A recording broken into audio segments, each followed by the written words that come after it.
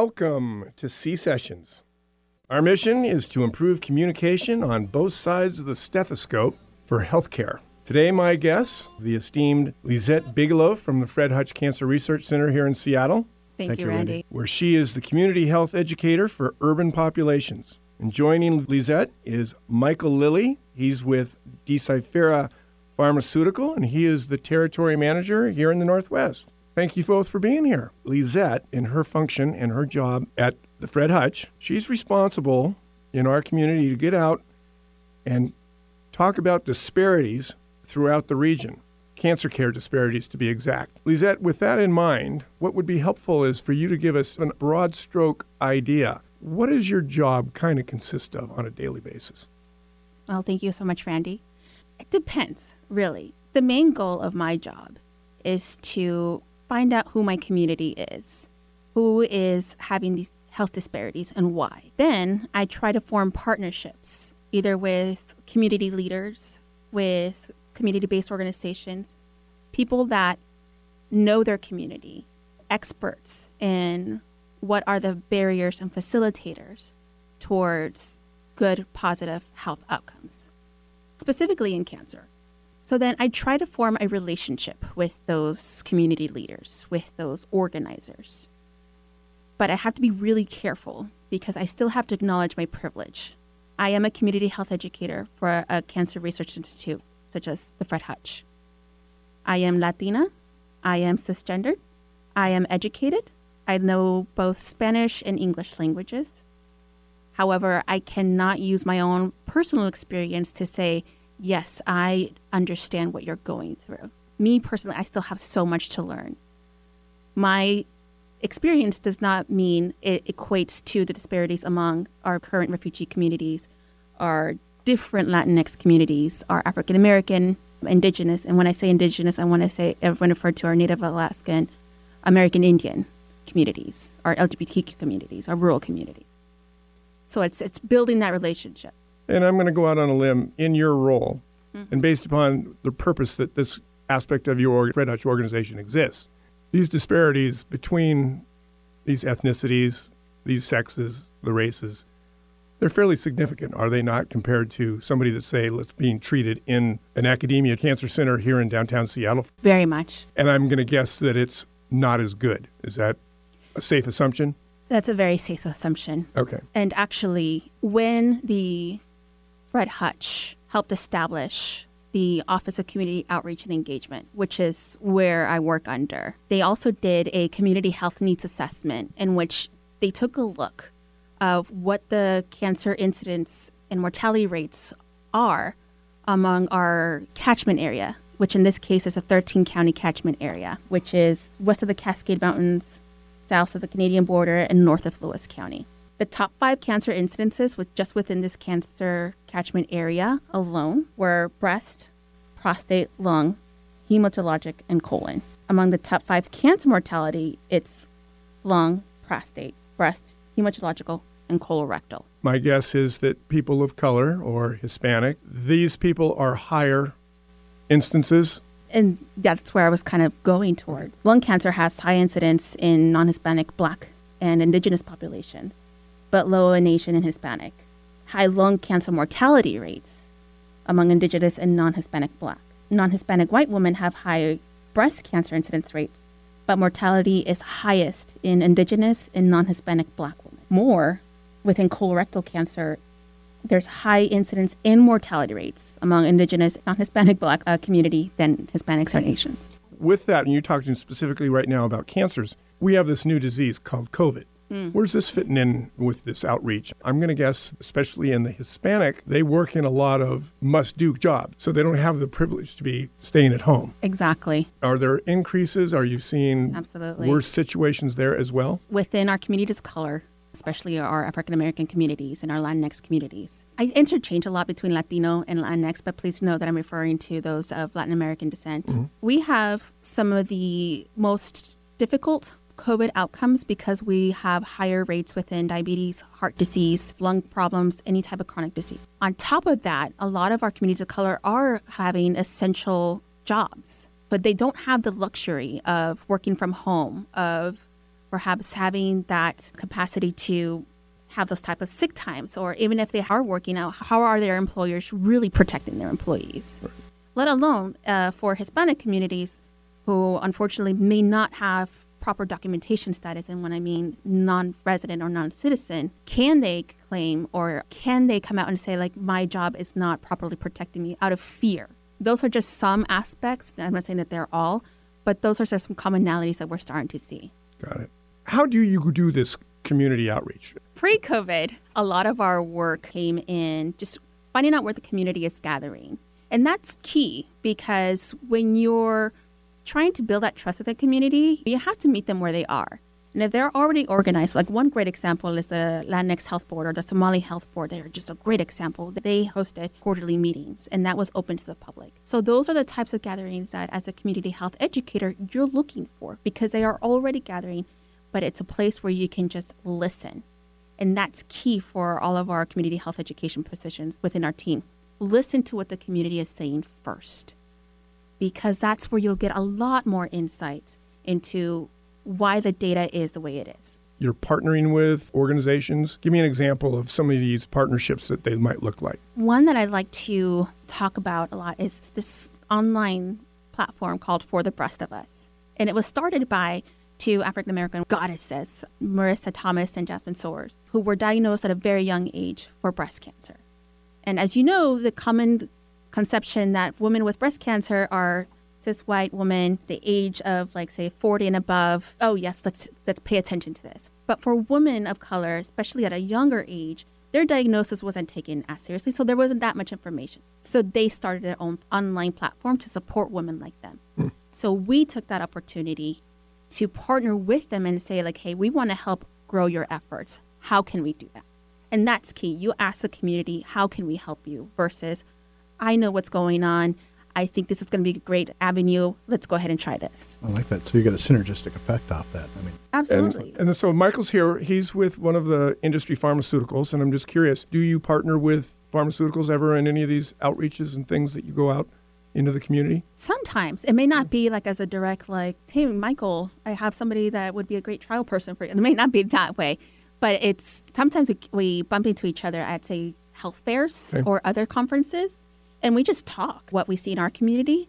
And then they also say, like, well, there's a program, and then it's just kind of like, well, let's talk. Let's just see how we can collaborate. It's a great sharing of information, and I think I've known you for about 15 months now, right? A little bit, yeah. I think we've got some great information that has helped me. I cover 5 states right now. I've seen it all. One of the interesting things that we're working on right now is the communities and how can we reach and bring the message out, and obviously collaborate with the CCA and some of the other academics in the area. And Michael, Deciphera, what is your primary focus as far as what, you have a specific cancer that you're working on? Currently we are in GIST, which is gastrointestinal stromal tumors. Very rare, probably affects 6,000 patients a year. So there's a lot of education that I do on that and bringing that to the forefront and educating not just the doctors but the staff as well. I think we're going to take a quick little break here. When we come back, we are going to talk about clinical trials, because these are high on people's lists these days, especially when you hear about it on the news just about every 30 seconds of vaccines coming out for the COVID. And I want to talk about clinical trials. For those of you that are not quite familiar with clinical trials, I happened to be on one when I was first diagnosed with non-small cell lung cancer about 12 years ago. And I remember my doctor coming up to me and saying, you're a prime candidate to go on a clinical trial. And at the time, I didn't know a clinical trial from a bar of soap. I asked him, what is a clinical trial? And he says, well, it's basically tomorrow's treatment today. I said, okay, but it's not proven, correct? He goes, exactly. And I said, so why would I want to do that? And he says, because I think you're a prime candidate based on your disease, where you're at, how old you are, et cetera, et cetera. So I said, well, if I was your daughter, what would you do? He says, I would put you on this clinical trial. So there, that's all he had to tell me. I went on it. It did not cure me, but it didn't kill me. With that, Liszet, let's start with you, because I'd like to hear what's going on. I mean, my understanding, again, very few people actually, a percentage of cancer patients actually go on a clinical trial, especially in rural America. Mm-hmm.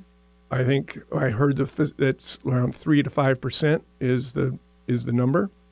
And if I recall my doctor at Seattle Cancer Care Alliance saying that they had approximately 15% people going on clinical trials, 3 to 5 times as many at academia versus going out in rural America. What's your experience? I mean, what do you see in the discrepancies that are taking place with clinical trials? Well, a little bit of backstory. A lot of the times when it comes to clinical trials, there is a misconception that clinical trials is more of a last resort. When I used to work at the Cancer Information Service as part of the National Cancer Institute, I would get calls that would say, I tried everything, or I wanted to look at clinical trials. Sometimes they would call like when they were at either stage 4, end stage, you name it. What we need to make the public aware is that clinical trials is always an option no matter at what stage of the diagnosis. And it doesn't mean that it's going to be a drug that, yes, it may be experimental, but it's not just, you're not going to get a placebo. When a placebo just means, that's a sugar pill. Right. Nowadays, we need to be more clear about, like, even if you are put on the non-experimental drug group, it means that you're going to be put on, say, a placebo plus what the conventional treatment would be for a person with your type of cancer and your type of stage of cancer. Another thing is whether the facility has access or is housing clinical trials within their hospital clinic. That's a lot more common in academic centers like Seattle Cancer Care Alliance, Fred Hutch. But if it's out in rural America, it may be that they don't have that option. They have a clinic, that's great. But the lack of options is scarce. So when you don't have that available in rural America, you may not have that information. So people may not think, oh, wow, this is an option for me too. And let me ask you this, and Michael, maybe you can chime in on this, because I'm going to guess, quote unquote, in rural America, you're not going to have as many specialist oncologists. You're going to have general oncologists at these community hospitals. They're probably not even aware of what clinical trial for the specific cancer that might be available. The lack of education and information, fair to say. And Michael, what is your experience? Well, that's interesting. I come from the genetic side, so we're looking at breaking down disease states at a genetic level, and sometimes we'll come up with some very rare genetics. And when you're covering large areas and you have these rural outlying areas, you might come across a certain genetic mutation that is not very frequent. I know in the past we've done the ability to try to bring the trials, if we can, to those urban areas. And I think I've said in the past is that don't let your zip code dictate your health care or your cancer care. And they have a few companies out there that will do these, what I would call just-in-time trials. So they will help set up, and I guess maybe this is something we should talk about. I think so. As well, and get out there and help these offices in these rural settings set up for these trials at their office. So it will save time, especially if you're talking to late-stage cancers. Patients don't want to travel. It can be a burden. The cost can be a burden on both sides. So I think I don't hear as much about that lately, but it is something that is being brought to the forefront right now, a little more noise. And I want to add to that, too, is that even though they are rural, it doesn't mean that they have a lack of education. It could also mean that they're also understaffed. Yeah, we really want to be careful because they're in rural, but it's a small staff for their large population. So it may not be that they don't have the staff to look for that option for you, but that's kind of why, as an Office of Community Outreach and Engagement, that's why we have a community health educator specifically for rural populations to help bring that information. And that's kind of our job as an Office of Community Outreach and Engagement. What sources of information do we have here that we need to take more outward? With as many new drugs that are coming down the pipeline, if you are a general oncologist just working out, like you say, with a very limited staff, it would be impossible to stay up to speed on everything that's out there and available. It's funny that you asked that question, actually. I was talking to a doctor recently that will remain nameless. And I said, how do you keep up on this? Every day, I get these alerts that are completely changing, new indications, new drugs. And he said, Mike, I actually have to take a few minutes during my examination, leave the room, and I will actually Google. I will use Google to make sure that I'm not missing that. And I kind of like that he was that truthful with me, that he said, we just don't have the ability. Things are changing so fast. Right. We're in a very unique environment right now, and it's almost at the speed of light. I was kind of actually relieved to hear that he went that route. See, if a lot more professionals or a lot more medical providers would have honest conversations like that, I think that would also help create more safer spaces for patients to also disclose some things that they may also be of concern. And it could just be like a great talk or a great way to just open that conversation together. So along that vein, let me ask you this. So when you're out speaking to the community, do you ever get involved in any kind of teledocking or anything along those lines for anybody, or talk to the doctors about getting second opinions from academia cancer centers for their patients or anything along those lines? We want to give information that is relevant not only to the geography area, but that is culturally relevant to the communities that are being highly affected by this, to in a manner where they can understand it, and how do they bring this up to their doctor? I think that's key here. Right. Like, how do we translate all of this cancer medical terminology to our Latinx communities, to our rural populations, to our indigenous population, or African American populations? And it's not just about language, it's about context as well. Right. I've referred quite a few people that I know that are out in rural America to Seattle Cancer Care Alliance. And they have strictly, all they've done is get on the phone and they'll get their records transferred over. My doctor worked with a friend of mine in South Dakota, and he's looked over his chart and he goes, "You are a prime candidate for this clinical trial." He went on it. He talked to his oncologist in South Dakota. This oncologist agreed. He lived 5 years. That's He got awesome. 5 years. Unfortunately, we lost him last year, but he got 5 very good years. So I'm just, again, trying to look at it from an educational standpoint to help get more information. There's more studies going on in the academia centers to help support the rural settings. What's going to be key here is assuring that just because they're in a rural setting, it doesn't mean that they don't have quality care as well. Okay. And something that I like to inform the public about is free options where they can look up this information. There's the American College of Surgeons, where they have a database of cancer programs or health centers that are accredited by the Commission on Cancer. And everybody has access on that. And they can look up hospitals near them, and they can see like their hospital, even though it's in rural, but it's still near them, still has that cancer accreditation. It doesn't mean that that's not their only option. They can also look up in the National Cancer Institute for NCI and the National Cancer Institute designated cancer centers. And they can see which ones are in their state that they can also get a second opinion from. Another thing that I want to add is that when your provider gives you that opinion, it's because they may have also gotten opinions from other colleagues as well. So while you're also getting a second opinion as a patient, they may also be giving you an opinion based on third, fourth, fifth opinions from other colleagues who have experienced similar diagnosis with, different type of patients. We've got just a few minutes left. How do we, I know this is your full-time job, so I'm not throwing any stones. No worries. How are we improving this process? What is the Holy Grail? How can we raise the bar? So I can tell you what we as an Office of Community Outreach and Engagement are doing. And it's more of a community-based participatory approach. And there's more than just you at Fred Hutch. Yes. And I want to give a shout out to my team because it is just not me. We have a health educator for African American populations. His name is Dante Moorhead. For rural populations, Dylan Van Brensburg. Indigenous populations, Craig D. And they are an awesome team that I am just honored to work with. And we each have our own experiences, but we're each just making sure that we meet the community where they are, talking to them and give us more information about why is it that we're having these disparities. But also it's like, okay, you have all these disparities. What do you want to work on? What do you want to convey to our clinical researchers? And it's awesome because even at our department, we have a community action board that's formed by different community-based organizations that work with different types of communities, especially BIPOC communities. And that's a great space where we connect the community to researchers at the Hutch and say, hey, this is a place where you guys can talk, go at it. And that's where researchers got information about how to better approach within COVID studies, how to better approach in terms of cancer clinical trials or just cancer information. So that's one way in which we are just trying to find various ways that can help. Michael, anything from your side? I want to just add on where we're throwing out websites to take a look at regarding clinical trials. And I think one that I like to take a look at sometimes is clinicaltrials.gov. And these are clinical trials, a database, privately and publicly funded clinical trials.